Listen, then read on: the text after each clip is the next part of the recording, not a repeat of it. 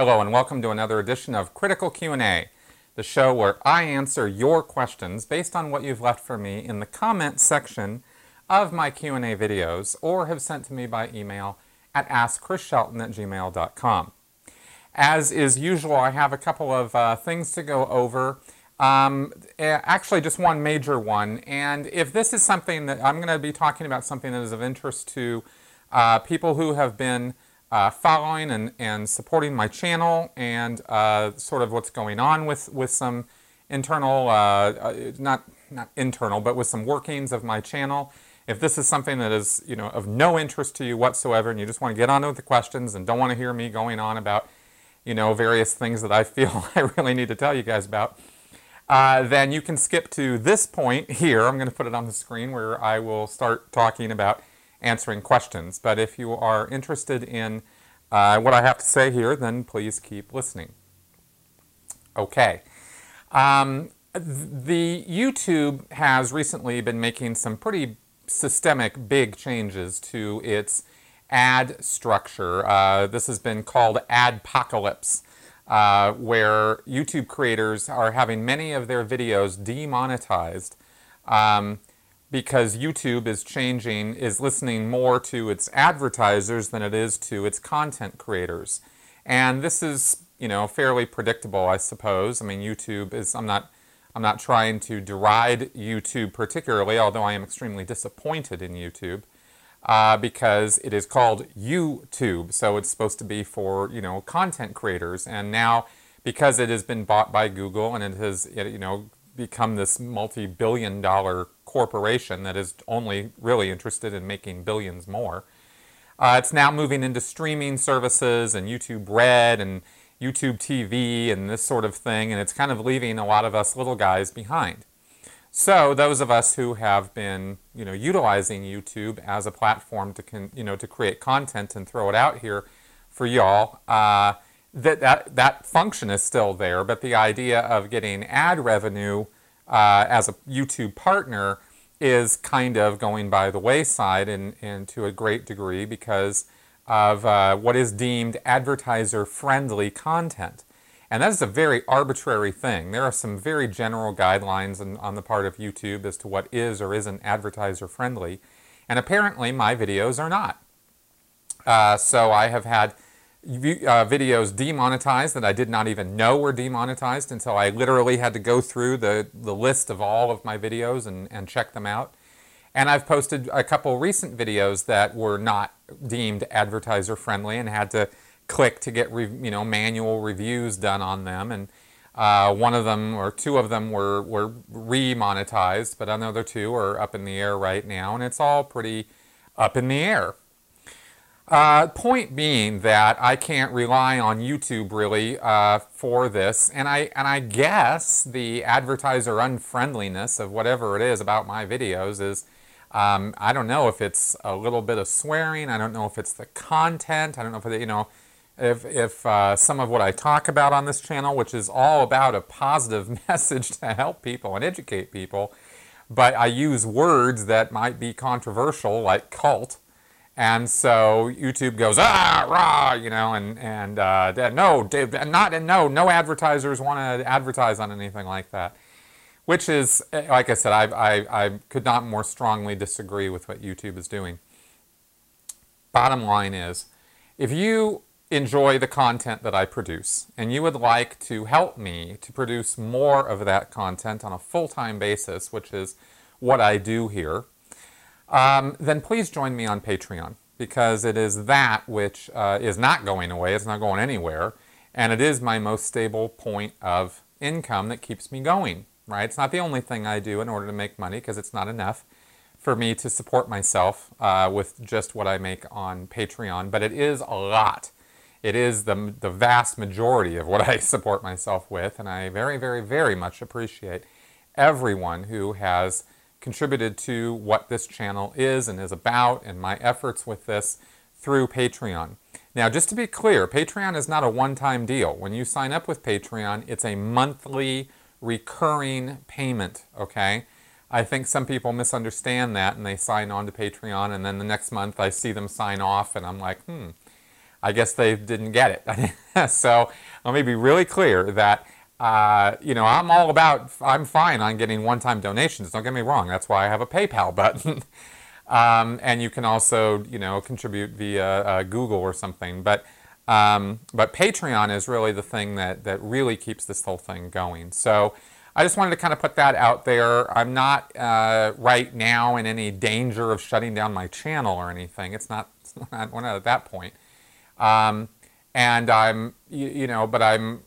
this is a concern to me, right? Not getting a chunk of revenue that I have been getting is concerning. And you can Google this if you want the full story on what YouTube has been doing and why they've been making these changes. YouTube is going to do what YouTube's going to do, right? They provide this platform. I use this platform. Millions of others do. YouTube can make whatever corporate decisions they want, no matter how greedy or whatever they were unsupportive those decisions are for people like me, who are just us lowly little content creators that try to eke out a living. And believe me, I'm not eking out any kind of great living doing this, but it's a living, and it's worth my time and worth my effort to do it because I'm helping people, which is what I've always been about. There's some controversy in some quarters about making money as an activist or as a YouTuber, and I think a lot of that controversy and criticism comes from people who literally have absolutely no clue how hard of a job this is. And this is way more than a full-time job. And just because it looks easy doesn't mean it is easy. So anyway, enough said about all that. I just wanted to let you guys know that that's something that's happening. And it's not great. And so I could use your help to keep going here and keep doing what I'm doing. I have some really big plans for continuing my Basics of Scientology series, for doing some very serious Scientology research into some things to get to the bottom of where a lot of this stuff comes from, why Hubbard put it together the way that he did, and how, and I want to learn about this stuff so that I can apply it to other destructive cult groups as well, and help in the healing and recovery process for people who get out of all of these kind of groups, and also help in the big wide world, as I've made the point many times, because the destructive cult mechanisms and techniques are not just limited to destructive cults. They're used in politics, they're used in religion, they're used in news media, and these things are manipulative and they are harmful, and I want to do what I can to do my part to talk about that, educate about that, and help people out so they don't fall for scammy stuff and propaganda and thought reform techniques that are used on them. So, all right, that's all that, and let's go ahead and get on with your questions now. Linda Sen. For a very long time, I was involved with the charismatic movement that has wormed its way through a lot of churches. I no longer go to church, though I do still consider myself a Christian. I've been watching your YouTube videos about being involved in Scientology. Once you got out, did you deal with a lot of anger? If so, how long did it last? If you dealt with anger, what did you do to get over it? Thanks for your question, Linda. Yeah, I did deal with a lot of anger, and it still crops up from time to time with various things connected with Scientology. But a lot of my upsets now tend to go in the direction of being upset with people who do things that just, just like, what are you doing? Fellow activists even and stuff like that. But I keep that stuff, sort of behind the scenes. I don't make public displays of all that stuff. As far as my anger with Scientology, and I know that's what you're asking about, I was a very, very angry person when I first found out about the deception and the level of duplicity of Scientology, and even when I found that out, I found out, as I continue doing this work, I keep finding that the rabbit hole goes down farther and farther and farther. But 2013, that year that I've discussed before, where I went down that internet rabbit hole and found out the truth about Scientology, resulted in me feeling extremely betrayed, unbelievably angered, and very, very motivated to want to do something about it. And so here I am, 4 years later, continuing to do something about it.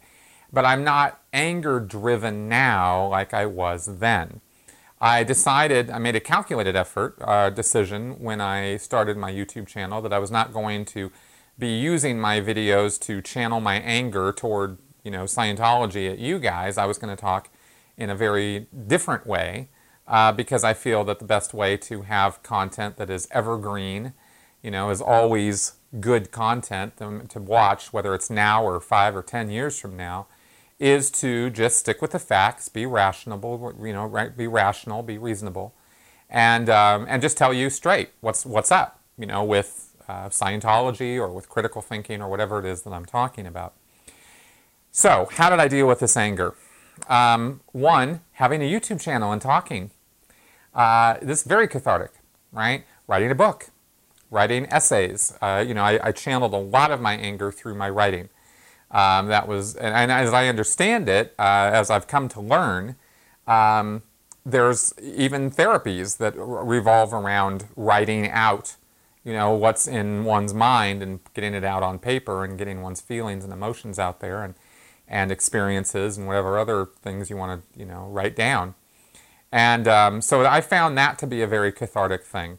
I think education was also crucial to to sort of, bringing the level down on how upset I was.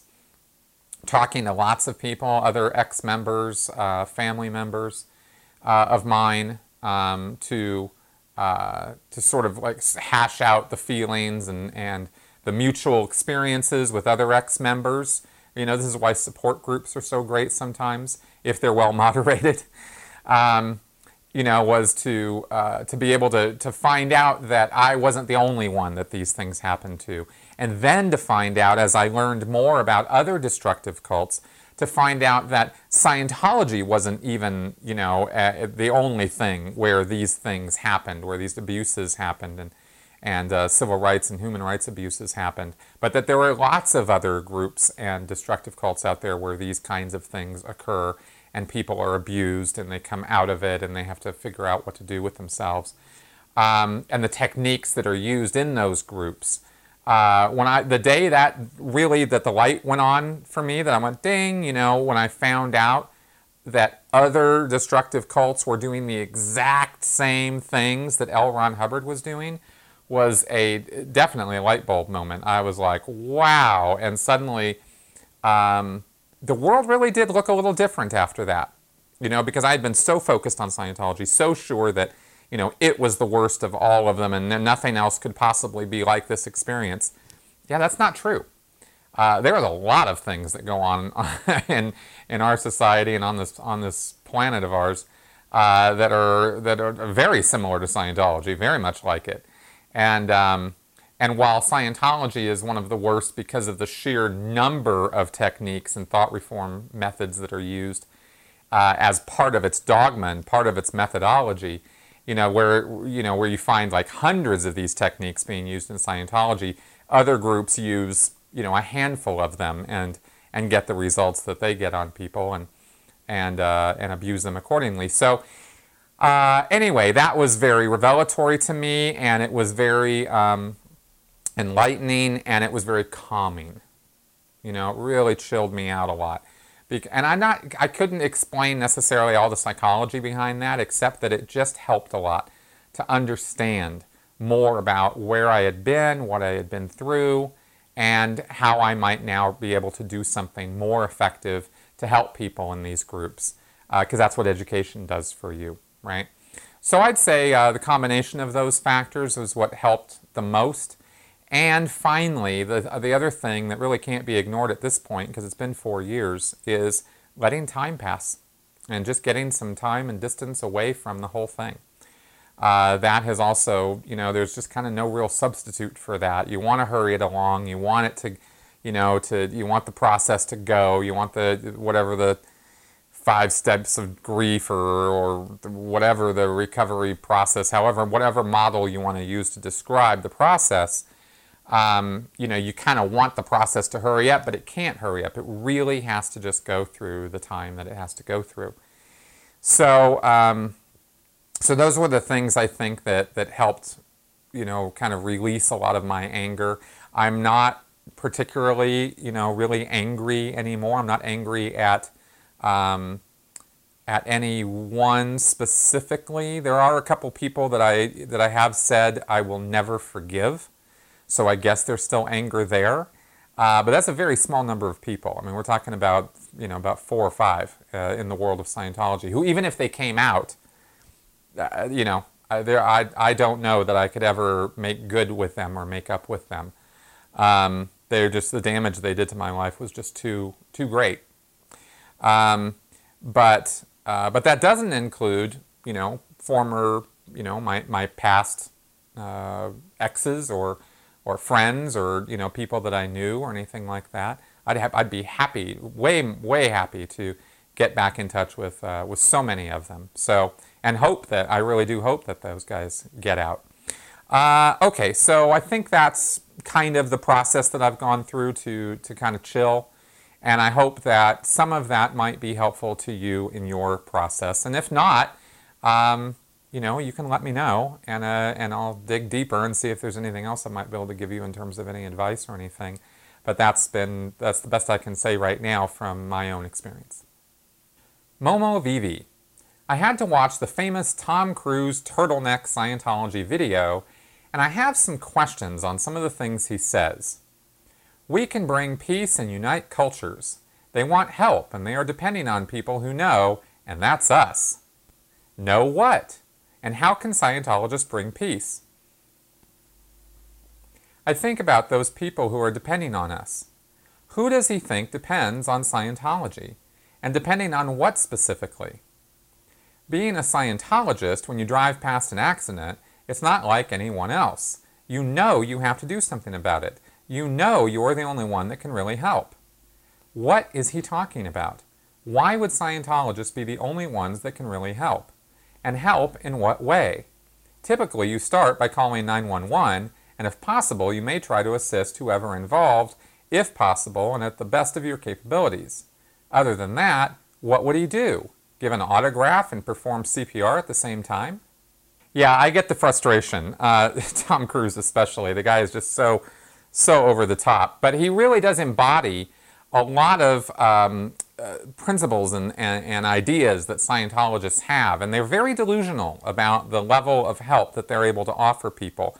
I thought, even after I got out of Scientology, that I was so much more together than I was. And I thought I really had answers for things that I was clueless about.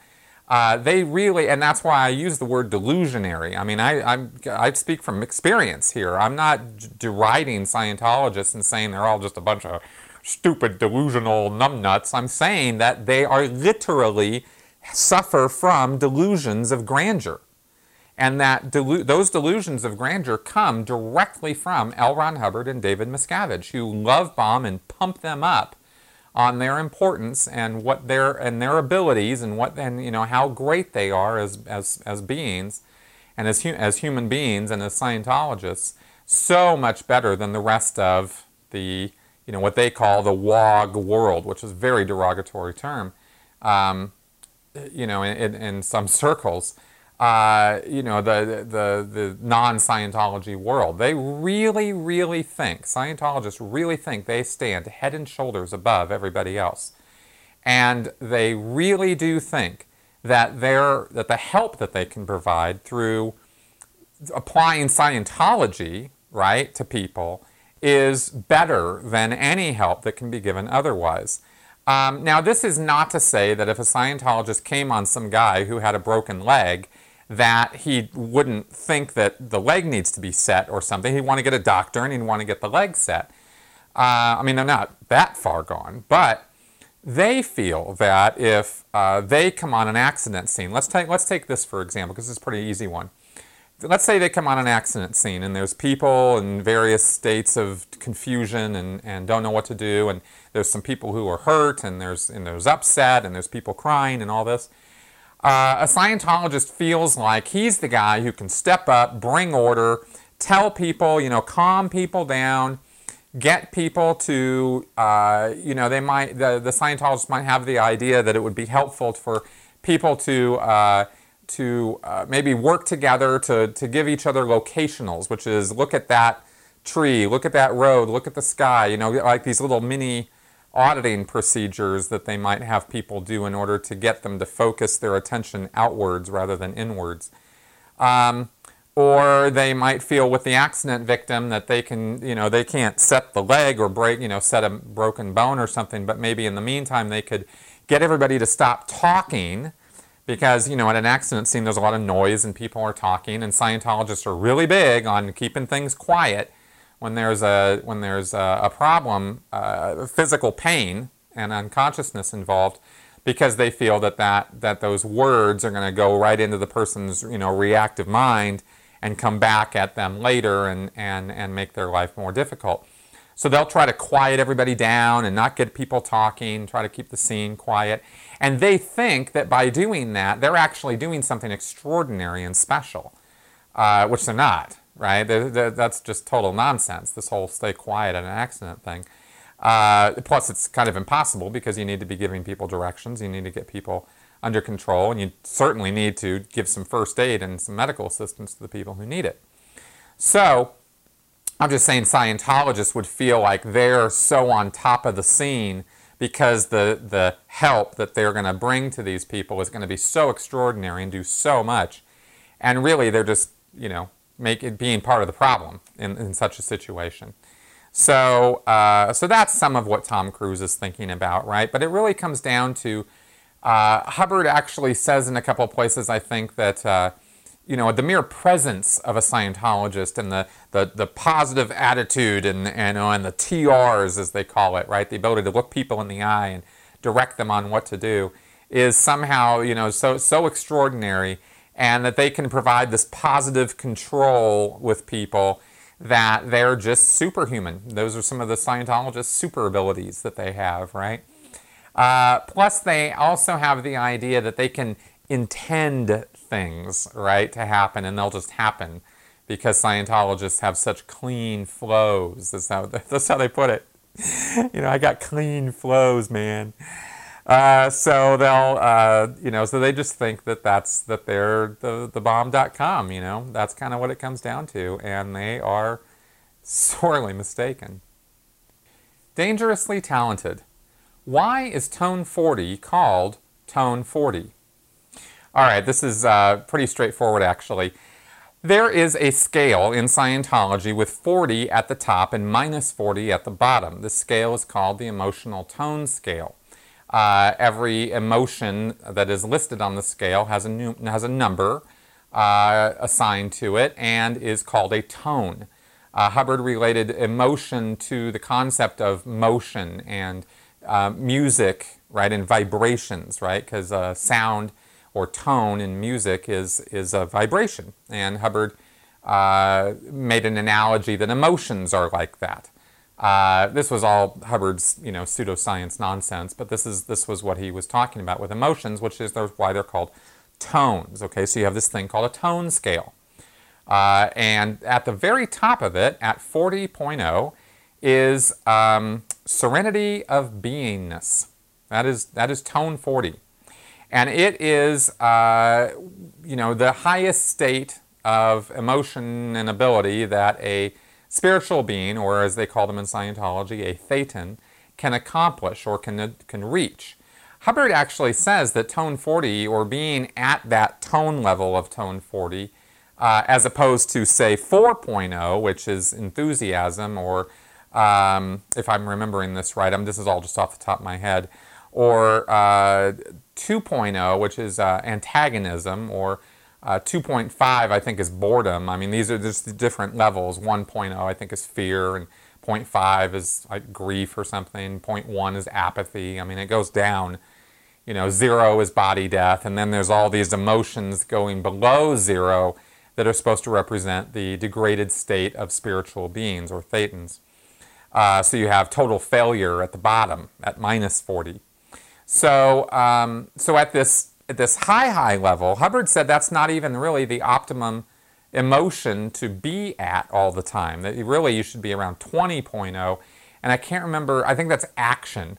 And 20.0 is, this like, you kind of get this idea of this lively, spirited, creating, wondrous sort of thing. And it's a superhuman thing. In other words, it's not something you can express through your body.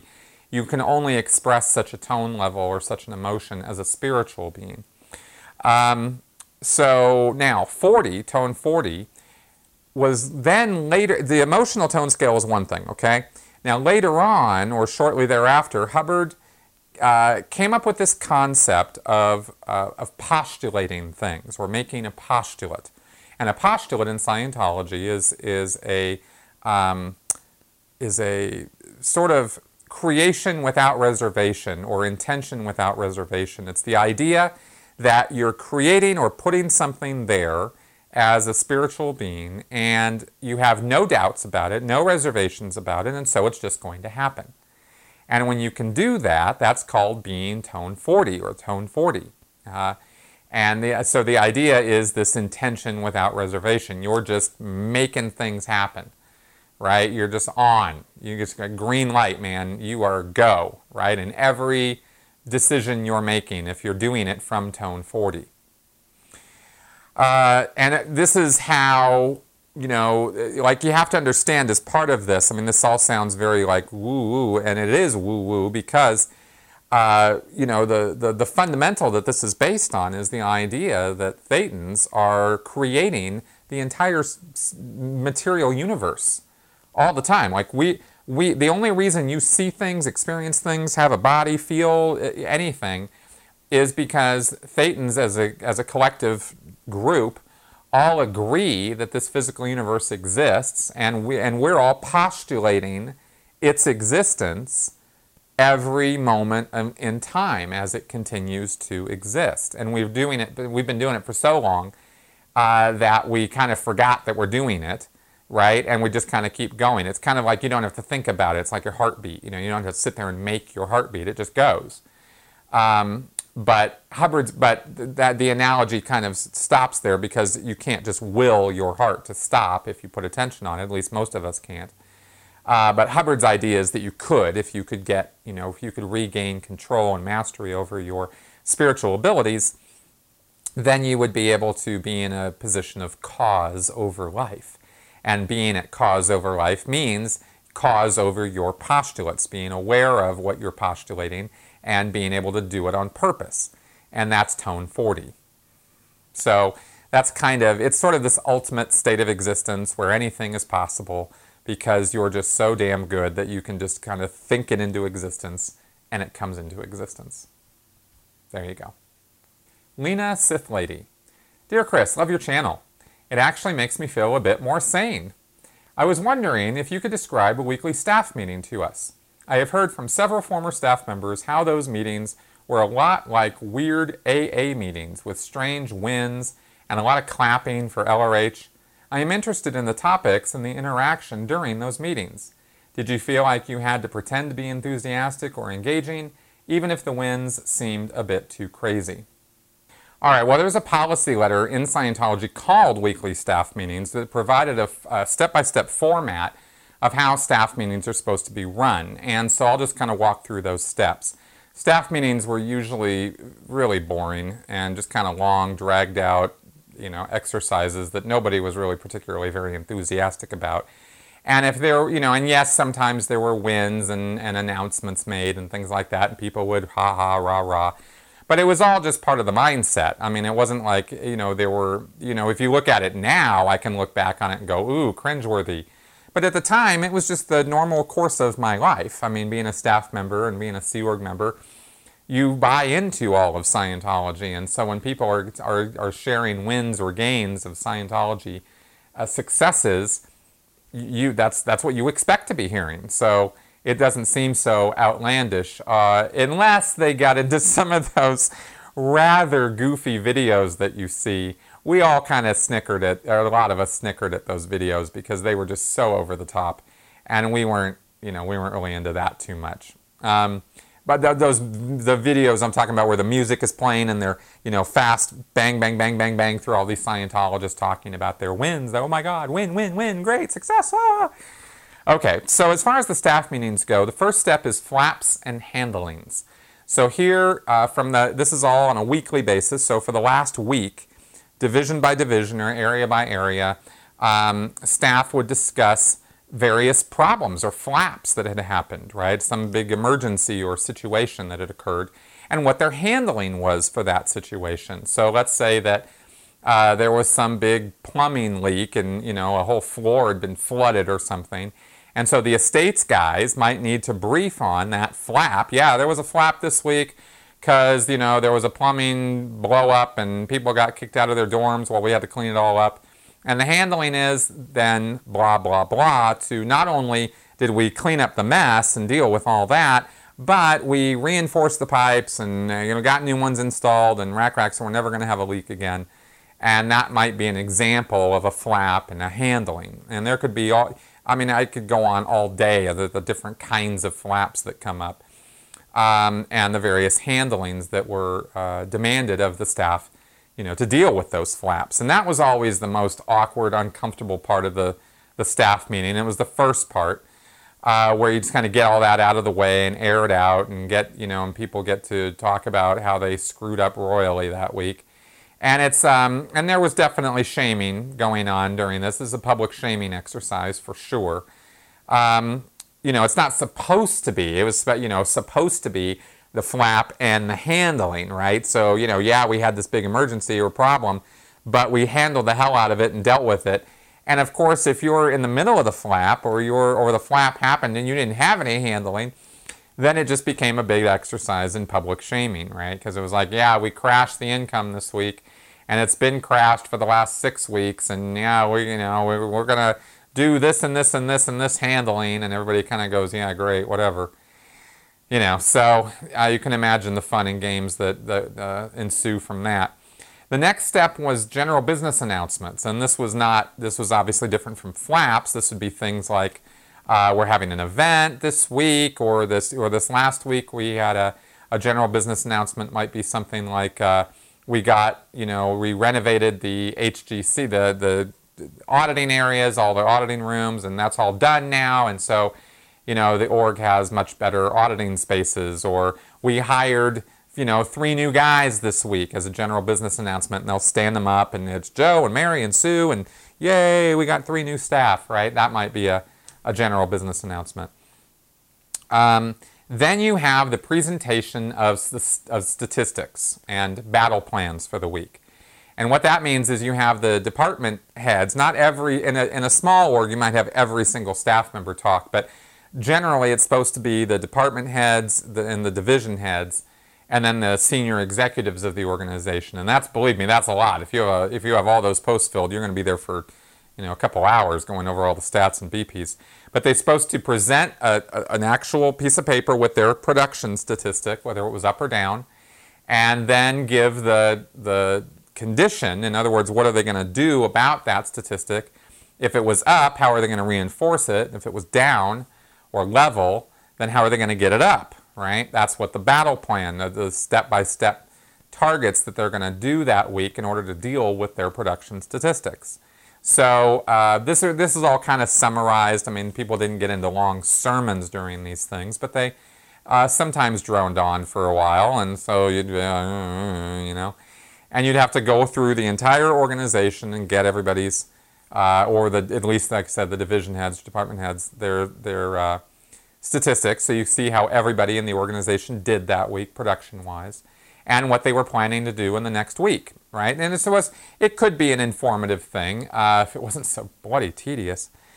Okay, then you have, let's see, then after all the stats and BPs was whether there was any bonus paid out for the week, and then the executives might brief on the overall battle plan and direction that the org was going for this new week that was now starting. And that would generally be and then of course there'd be a hand for L. Ron Hubbard. Everybody claps as for Hubbard at the end. And that's generally how it would go. And it would usually go sometimes for a couple hours. So like I said, tedium would set in, right? Everybody was like very happy when the staff meetings were over. Yeah, and sometimes they could get pretty ugly. Some of those flaps and handlings could get pretty ugly. Sometimes when people were presenting their statistics and the statistics were pretty down and had been down, for a while, things could get pretty ugly because the executives would, start like, well, what's your battle plan for this week? Oh, well, we're going to do da-da-da-da-da. Oh, yeah? Well, what about blah, blah, blah? And they might start, again, the public shaming ritual. So that's the kind of thing that would happen there. And I think that's a pretty thorough answer for all that. Jay Moore. I saw your video on the development of Dianetics in Scientology, but I'm still not entirely clear on a couple of things. For one, how do Scientologists regard people who only use Dianetics? Can someone use Dianetics and not be a Scientologist? Also, let's say a friend and I read Dianetics and audited each other to clear, and I decide to join the church. Could I, in theory, skip the lower grades? I know that wouldn't actually happen in practice, but I'm curious to know how the church reacts to people who try to clear themselves. Yeah, Dianetics is really just a stepping stone onto the bridge, and that's how Scientologists consider it.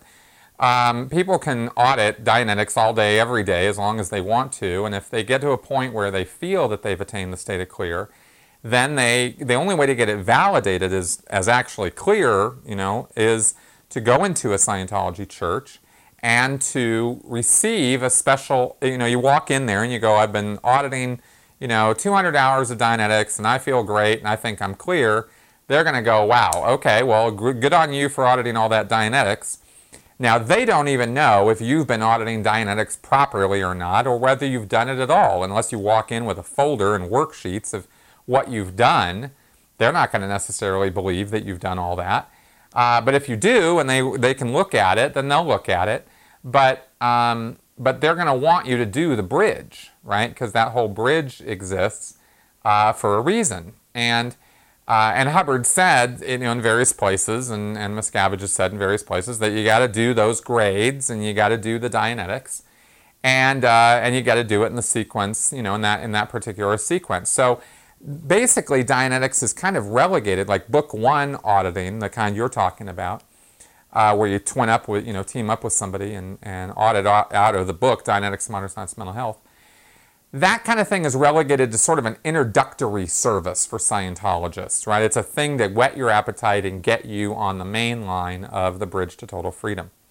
So if you insisted, you came in and you said, look, I've had 1,000 hours of Dianetics auditing, I feel wonderful, I must be clear, and I'm clear, damn it, and you just keep saying that, then they'll eventually get you onto what's called the Clear Certainty Rundown.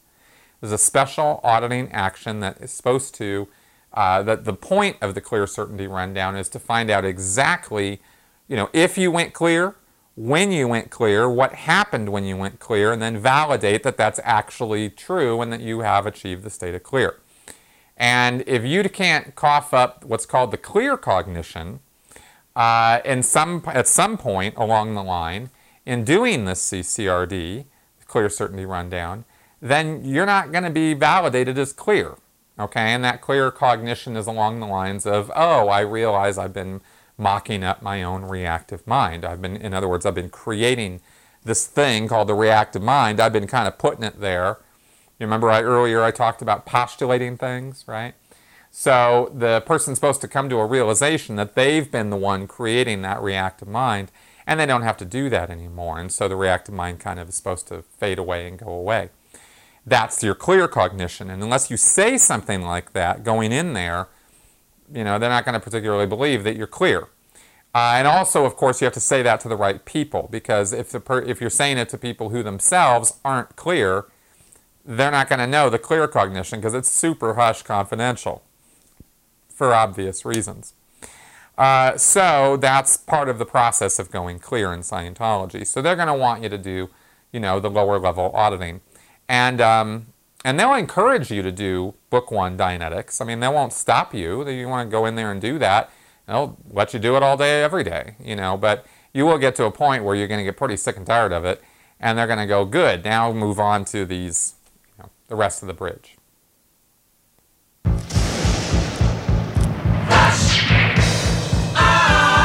Okay, it is time for Flash Answers. Andrea Diamond. In the JWs, they have PMOs, physically in, mentally out. In the LDS, they have Shadow Mormons. The vast majority of the PMOs and the SMs stay in is because they don't want to be disfellowshipped or shunned. What are these types of members called in Scientology, and is the main reason because they don't want to be disconnected? They are called under the radar, UTRs. And yeah, the number one reason that people remain under the radar is because they don't want to be disconnected, from their family and their friends. And that's really the simplicity of it. Teresa Wakefield. Chris, I've watched most of your videos and quite a few from other ex-Scientologists, but I still don't understand the point of the organization.